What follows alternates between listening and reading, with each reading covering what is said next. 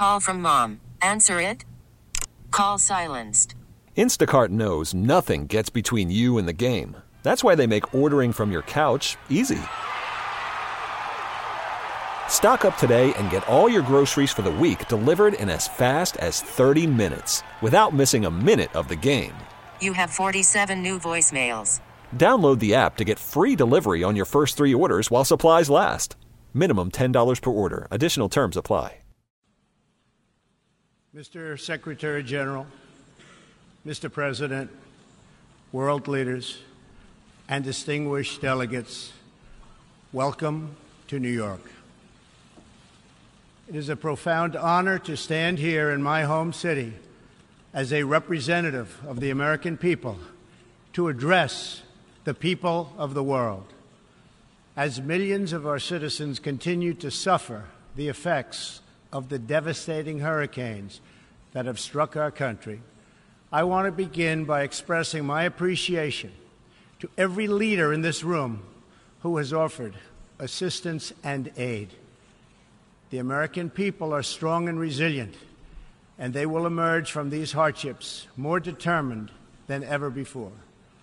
Fortunately, the United States has done very well since Election Day last November 8th. The stock market is at an all-time high, a record. Unemployment is at its lowest level in 16 years, and because of our regulatory and other reforms, we have more people working in the United States today than ever before. Companies are moving back, creating job growth the likes of which our country has not seen in a very long time. And it has just been announced that we will be spending almost $700 billion on our military and defense. Our military will soon be the strongest it has ever been. For more than 70 years, in times of war and peace, the leaders of nations, movements, and religions have stood before this assembly. Like them, I intend to address some of the very serious threats before us today, but also the enormous potential waiting to be unleashed. We live in a time of extraordinary opportunity. Breakthroughs in science, technology, and medicine are curing illnesses and solving problems that prior generations thought impossible to solve. But each day also brings news of growing dangers that threaten everything we cherish and value. Terrorists and extremists have gathered strength and spread to every region of the planet. Rogue regimes represented in this body not only support terrorists, but threaten other nations and their own people with the most destructive weapons known to humanity. Authority and authoritarian powers seek to collapse the values, the systems, and alliances that prevented conflict and tilted the world toward freedom since World War II. International criminal networks traffic drugs, weapons, people, force dislocation and mass migration, threaten our borders, and new forms of aggression exploit technology to menace our citizens. To put it simply, we meet at a time of both immense promise and great peril. It is entirely up to us whether we lift the world to new heights or let it fall into a valley of disrepair. We have it in our power, should we so choose, to lift millions from poverty, to help our citizens realize their dreams, and to ensure that new generations of children are raised free from violence, hatred, and fear. This institution was founded in the aftermath of 2 world wars to help shape this better future. It was based on the vision that diverse nations could cooperate to protect their sovereignty, preserve their security, and promote their prosperity. It was in the same period, exactly 70 years ago, that the United States developed the Marshall Plan to help restore Europe. Those three beautiful pillars, they're pillars of peace: sovereignty, security, and prosperity. The Marshall Plan was built on the noble idea that the whole world is safer when nations are strong, independent, and free. As President Truman said in his message to Congress at that time, our support of European recovery is in full accord with our support of the United Nations. The success of the United Nations depends upon the independent strength of its members. To overcome the perils of the present and to achieve the promise of the future, we must begin with the wisdom of the past. Our success depends on a coalition of strong and independent nations that embrace their sovereignty to promote security, prosperity, and peace for themselves and for the world. We do not expect diverse countries to share the same cultures, traditions, or even systems of government. But we do expect all nations to uphold these two core sovereign duties: to respect the interests of their own people and the rights of every other sovereign nation. This is the beautiful vision of this institution, and this is the foundation for cooperation and success. Strong sovereign nations let diverse countries with different values, different cultures, and different dreams not just coexist, but work side by side on the basis of mutual respect. Strong sovereign nations let their people take ownership of the future and control their own destiny. And strong sovereign nations allow individuals to flourish in the fullness of the life intended by God. In America, we do not seek to impose our way of life on anyone, but rather to let it shine as an example for everyone to watch. This week gives our country a special reason to take pride in that example. We are celebrating the 230th anniversary of our beloved Constitution, the oldest Constitution still in use in the world today. This timeless document has been the foundation of peace, prosperity, and freedom for the Americans and for countless millions around the globe whose own countries have found inspiration in its respect for human nature, human dignity, and the rule of law. The greatest in the United States Constitution is its first three beautiful words. They are, "We the people." Generations of Americans have sacrificed to maintain the promise of those words, the promise of our country and of our great history.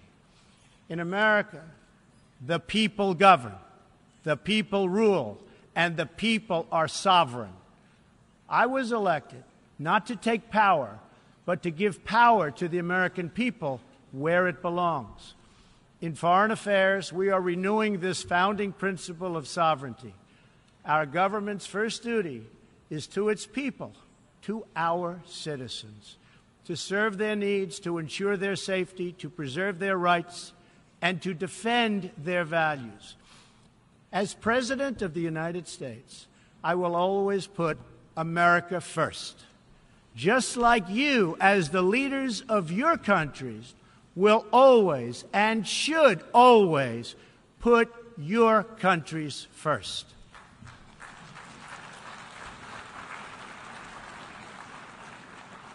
All responsible leaders have an obligation to serve their own citizens, and the nation-state remains the best vehicle for elevating the human condition. But making a better life for our people also requires us to work together in close harmony and unity to create a more safe and peaceful future for all people. The United States will forever be a great friend to the world, and especially to its allies. But we can no longer be taken advantage of or enter into a one-sided deal where the United States gets nothing in return.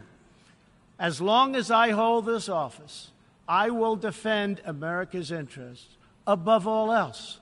But in fulfilling our obligations to our own nations, we also realize that it's in everyone's interest to seek a future where all nations can be sovereign, prosperous, and secure. America does more than speak for the values expressed in the United Nations Charter. Our citizens have paid the ultimate price to defend our freedom and the freedom of many nations represented in this great hall. America's devotion is measured on the battlefields where our young men and women have fought and sacrificed alongside of our allies. From the beaches of Europe to the deserts of the Middle East to the jungles of Asia. It is an eternal credit to the American character that even after we and our allies emerged victorious from the bloodiest war in history, we did not seek territorial expansion or attempt to oppose and impose our way of life on others. Instead, we helped build institutions such as this one to defend the sovereignty, security, and prosperity for all. For the diverse nations of the world, this is our hope. We want harmony and friendship, not conflict and strife. We are guided by outcomes, not ideology. We have a policy of principled realism rooted in shared goals, interests, and values. That realism forces us to confront a question facing every leader and nation in this room. It is a question we cannot escape or avoid. We will slide down the path of complacency, numb to the challenges, threats, and even wars that we face.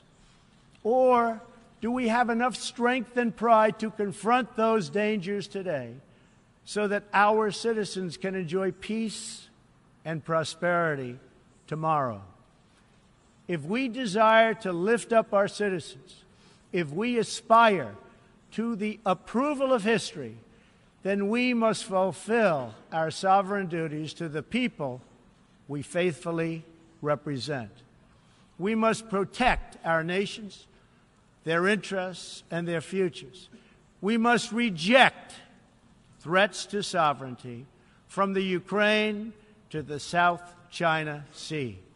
We must uphold respect for law, respect for borders, and respect for culture, and the peaceful engagement these allow. And just as the founders of this body intended, we must work together and confront together those who threaten us with chaos, turmoil, and terror. The scourge of our planet today is a small group of rogue regimes that violate every principle on which the United Nations is based. They respect neither their own citizens nor the sovereign rights of their countries. If the righteous many do not confront the wicked few, then evil will triumph. When decent people and nations become bystanders to history, the forces of destruction only gather power and strength. No one has shown more contempt for other nations and for the well-being of their own people than the depraved regime in North Korea. It is responsible for the starvation deaths of millions of North Koreans and for the imprisonment, torture, killing, and oppression of countless more. We were all witness to the regime's deadly abuse when an innocent American college student, Otto Warmbier, was returned to America only to die a few days later. We saw it in the assassination of the dictator's brother using banned nerve agents in an international airport. We know it kidnapped a sweet 13-year-old Japanese girl from a beach in her own country to enslave her as a language tutor for North Korea's spies. If this is not twisted enough, now North Korea's reckless pursuit of nuclear weapons and ballistic missiles threatens the entire world with unthinkable loss of human life. It is an outrage that some nations would not only trade with such a regime, but would arm, supply, and financially support a country that imperils the world with nuclear conflict. No nation on earth has an interest in seeing this band of criminals arm itself with nuclear weapons and missiles. The United States has great strength and patience, but if it is forced to defend itself or its allies, we will have no choice but to totally destroy North Korea. Rocket Man is on a suicide mission for himself and for his regime. The United States is ready, willing, and able, but hopefully this will not be necessary. That's what the United Nations is all about. That's what the United Nations is for. Let's see how they do. It is time for North Korea to realize that the denuclearization is its only acceptable future. The United Nations Security Council recently held 2 unanimous 15-0 votes adopting hard-hitting resolutions against North Korea, and I want to thank China and Russia for joining the vote to impose sanctions along with all of the other members of the Security Council. Thank you to all involved. But we must do much more. It is time for all nations to work together to isolate the Kim regime until it ceases its hostile behavior. We face this decision not only in North Korea. It is far past time for the nations of the world to confront another reckless regime, one that speaks openly of mass murder, vowing death to America, destruction to Israel, and ruin for many leaders and nations in this room. The Iranian government masks a corrupt dictatorship behind the false guise of a democracy. It has turned a wealthy country with a rich history and culture into an economically depleted rogue state whose chief exports are violence, bloodshed, and chaos. The longest-suffering victims of Iran's leaders are, in fact, its own people. Rather than use its resources to improve Iranian lives, its oil profits go to fund Hezbollah and other terrorists that kill innocent Muslims and attack their peaceful Arab and Israeli neighbors. This wealth, which rightly belongs to Iran's people, also goes to shore up Bashar al-Assad's dictatorship, fuel Yemen's civil war, and undermine peace throughout the entire Middle East. We cannot let a murderous regime continue these destabilizing activities while building dangerous missiles, and we cannot abide by an agreement if it provides cover for the eventual construction of a nuclear program.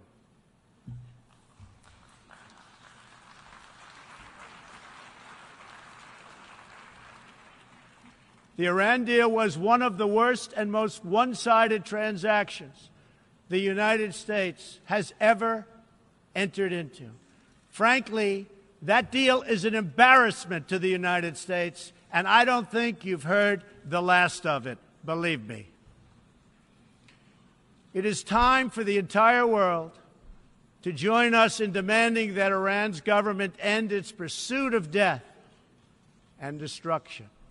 It is time for the regime to free all Americans and citizens of other nations that they have unjustly detained. And above all, Iran's government must stop supporting terrorists, begin serving its own people, and respect the sovereign rights of its neighbors. The entire world understands that the good people of Iran want change. And other than the vast military power of the United States, that Iran's people are what their leaders fear the most. This is what causes the regime to restrict internet access, tear down satellite dishes, shoot unarmed student protesters, and imprison political reformers. Oppressive regimes cannot endure forever, and the day will come when the people will face a choice. Will they continue down the path of poverty, bloodshed, and terror, or will the Iranian people return to the nation's proud roots as a center of civilization, culture, and wealth, where their people can be happy and prosperous once again? The Iranian regime's support for terror is in stark contrast to the recent commitments of many of its neighbors to fight terrorism and halt its financing. In Saudi Arabia early last year, I was greatly honored to address the leaders of more than 50 Arab and Muslim nations. We agreed that all responsible nations must work together to confront terrorists and the Islamic extremism that inspires them. We will stop radical Islamic terrorism because we cannot allow it to tear up our nation and indeed to tear up the entire world. We must deny the terrorists safe haven, transit, funding, and any form of support for their vile and sinister ideology. We must drive them out of our nations. It is time to expose and hold responsible those countries who support and finance terror groups like Al-Qaeda, Hezbollah, the Taliban, and others that slaughter innocent people. The United States and our allies are working together throughout the Middle East to crush the loser terrorists and stop the reemergence of safe havens they use to launch attacks on all of our people. Last month, I announced a new strategy for victory in the fight against this evil in Afghanistan. From now on, our security interests will dictate the length and scope of military operations, not arbitrary benchmarks and timetables set up by politicians. I have also totally changed the rules of engagement in our fight against the Taliban and other terrorist groups. In Syria and Iraq, we have made big gains toward lasting defeat of ISIS. In fact, our country has achieved more against ISIS in the last 8 months than it has in many, many years combined. We seek the de-escalation of the Syrian conflict and a political solution that honors the will of the Syrian people. The actions of the criminal regime of Bashar al-Assad, including the use of chemical weapons against his own citizens, even innocent children, shock the conscience of every decent person. No society can be safe if banned chemical weapons are allowed to spread. That is why the United States carried out a missile strike on the airbase that launched the attack. We appreciate the efforts of the United Nations agencies that are providing vital humanitarian assistance in areas liberated from ISIS, and we especially thank Jordan, Turkey, and Lebanon for their role in hosting refugees from the Syrian conflict. The United States is a compassionate nation and has spent billions and billions of dollars in helping to support this effort. We seek an approach to refugee resettlement that is designed to help these horribly treated people and which enables their eventual return to their home countries to be part of the rebuilding process. For the cost of resettling one refugee in the United States, we can assist more than 10 in their home region. Out of the goodness of our hearts, we offer financial assistance to hosting countries in the region, and we support recent agreements of the G20 nations that will seek to host refugees as close to their home countries as possible. This is the safe, responsible, and humanitarian approach. For decades, the United States has dealt with migration challenges here in the Western Hemisphere. We have learned that over the long term, uncontrolled migration is deeply unfair to both the sending and the receiving countries.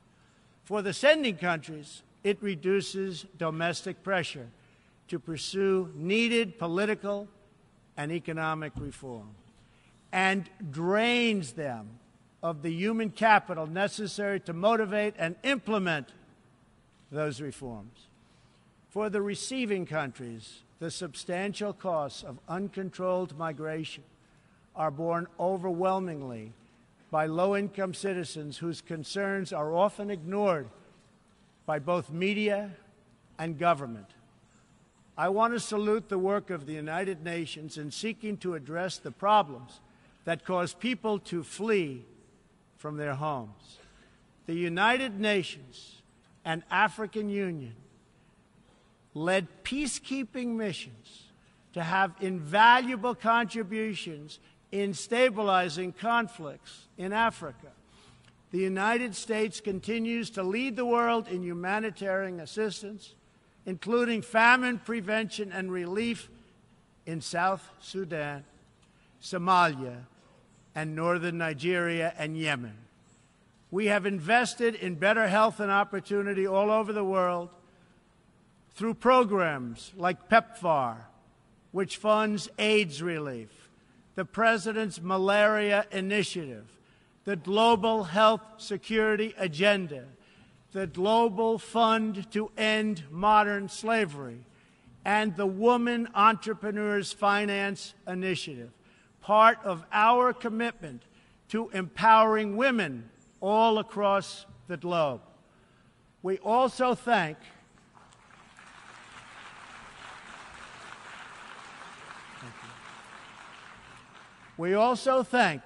the Secretary General for recognizing that the United Nations must reform if it is to be an effective partner in confronting threats to sovereignty, security, and prosperity.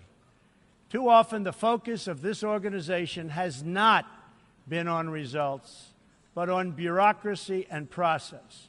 In some cases, states that seek to subvert this institution's noble aims have hijacked the very systems that are supposed to advance them.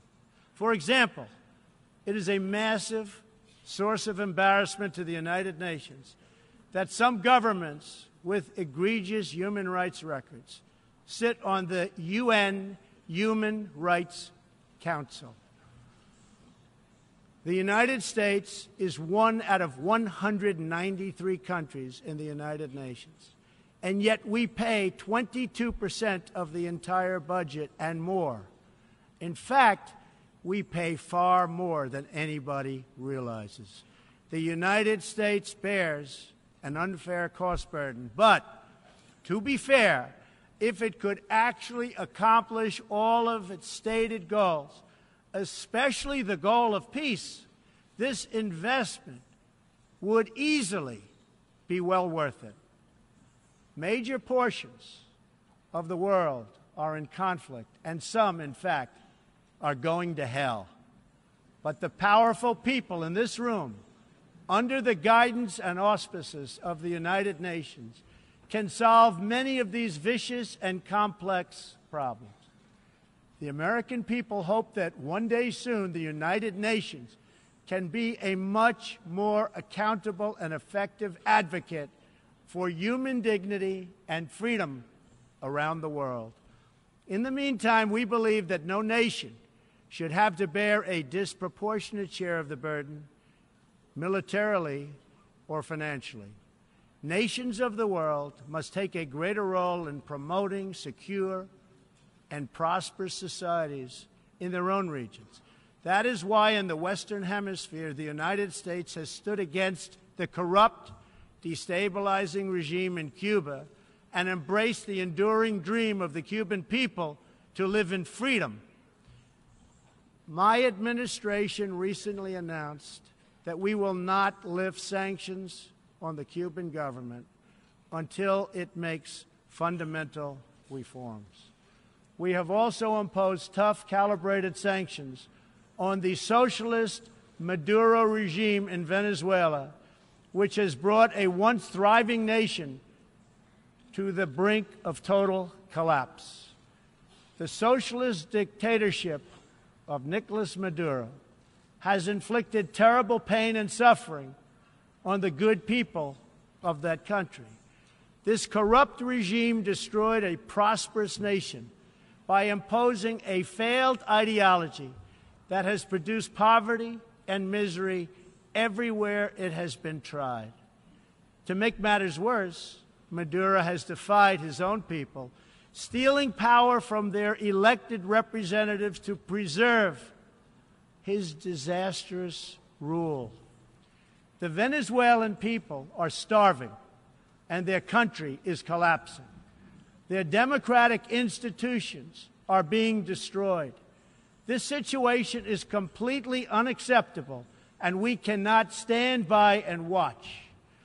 As a responsible neighbor and friend, we and all others have a goal.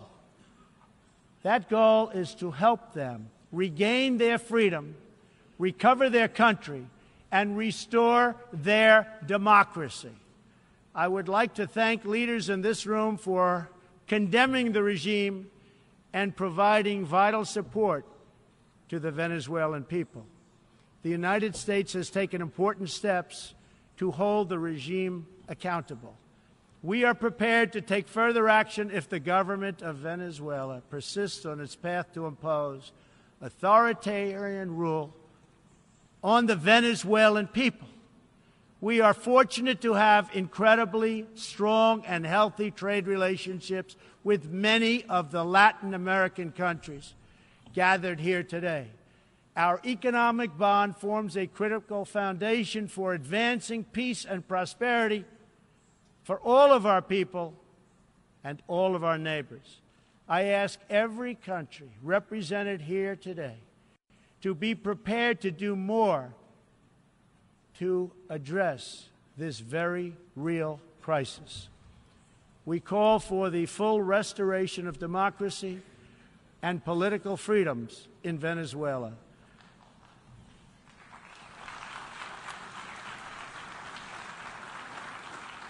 The problem in Venezuela is not that socialism has been poorly implemented, but that socialism has been faithfully implemented.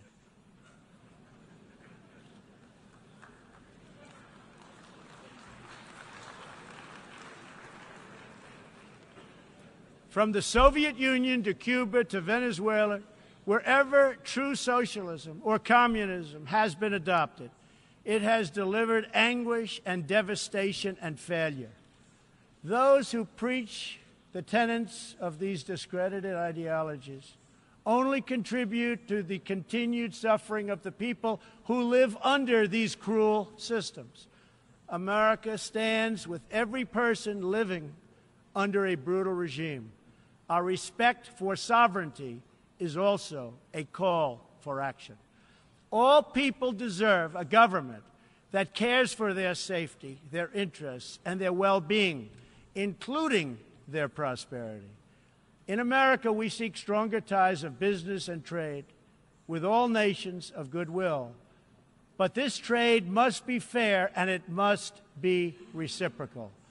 For too long, the American people were told that mammoth multinational trade deals, unaccountable international tribunals, and powerful global bureaucracies were the best way to promote their success. But as those promises flowed, millions of jobs vanished and thousands of factories disappeared. Others gamed the system and broke the rules. And our great middle class, once the bedrock of American prosperity, was forgotten and left behind. But they are forgotten no more, and they will never be forgotten again. While America will pursue cooperation and commerce with other nations, we are renewing our commitment to the first duty of every government, the duty of our citizens. This bond is the source of America's strength and that of every responsible nation represented here today. If this organization is to have any hope of successfully confronting the challenges before us, it will depend, as President Truman said some 70 years ago, on the independent strength of its members. If we are to embrace the opportunities of the future and overcome the present dangers together, there can be no substitute for strong, sovereign, and independent nations. Nations that are rooted in their histories and invested in their destinies. Nations that seek allies to befriend, not enemies to conquer. And most important of all, nations that are home to patriots, to men and women who are willing to sacrifice for their countries, their fellow citizens, and for all that is best in the human spirit. In remembering the great victory that led to this body's founding, we must never forget that those heroes who fought against evil also fought for the nations that they loved. Patriotism led the Poles to die to save Poland, the French to fight for a free France, and the Brits to stand strong for Britain. Today, if we do not invest ourselves, our hearts, and our minds in our nations, if we will not build strong families, safe communities, and healthy societies for ourselves, no one can do it for us. We cannot wait for someone else, for faraway countries or far-off bureaucracies. We can't do it. We must solve our problems to build our prosperity, to secure our future, or we will build vulnerable to decay, domination, and defeat. The true question for the United Nations today, for people all over the world who hope for better lives for themselves and their children, is a basic one. Are we still patriots? Do we love our nations enough to protect their sovereignty and to take ownership of their futures? Do we revere them enough to defend their interests, preserve their cultures, and ensure a peaceful world for their citizens? One of the greatest American patriots, John Adams, wrote that the American Revolution was effected before the war commenced. The revolution was in the minds and hearts of the people. That was the moment when America awoke, when we looked around and understood that we were a nation. We realized who we were, what we valued, and what we would give our lives to defend. From its very first moments, the American story is the story of what is possible when people take ownership of their future. The United States of America has been among the greatest forces for good in the history of the world. and the greatest defenders of sovereignty, security, and prosperity for all. Now we are calling for a great reawakening of nations, for the revival of their spirits, their pride, their people, and their patriotism. History is asking us whether we are up to the task. Our answer will be a renewal of will, a rediscovery of resolve, and a rebirth of devotion we need to defeat the enemies of humanity and unlock the potential of life itself. Our hope is a word and world of proud, independent nations that embrace their duties, seek friendship, respect others, and make common cause in the greatest shared interest of all, a future of dignity and peace for the people of this wonderful earth. This is the true vision of the United Nations, the ancient wish of every people, and the deepest yearning that lives inside every sacred soul. So let this be our mission, and let this be our message to the world. We will fight together, sacrifice together, and stand together for peace, for freedom, for justice, for family, for humanity, and for the Almighty God who made us all. Thank you. God bless you. God bless the nations of the world, and God bless the United States of America. Thank you very much.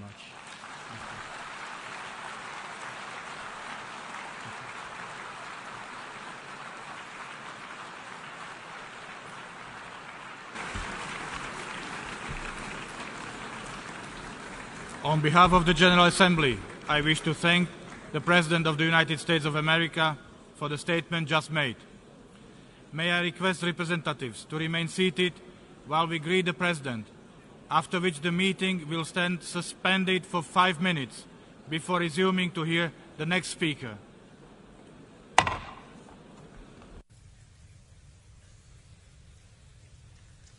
All-star closer Kenley Jansen, we have a question. What's the best podcast of all time? Baseball isn't boring, baby. I'm Rob Bradford, and every single day I'm sitting down with the biggest names to show you this great game is the greatest game. It's my podcast. It's my passion. It's a cause I started more than 2 years ago and is now the most prolific national daily baseball pod there is. Another fact, so jump aboard the BIB Express. Follow and listen to Baseball Isn't Boring, presented by Wasabi Hot Cloud Storage on the free Odyssey app or wherever you get your podcasts.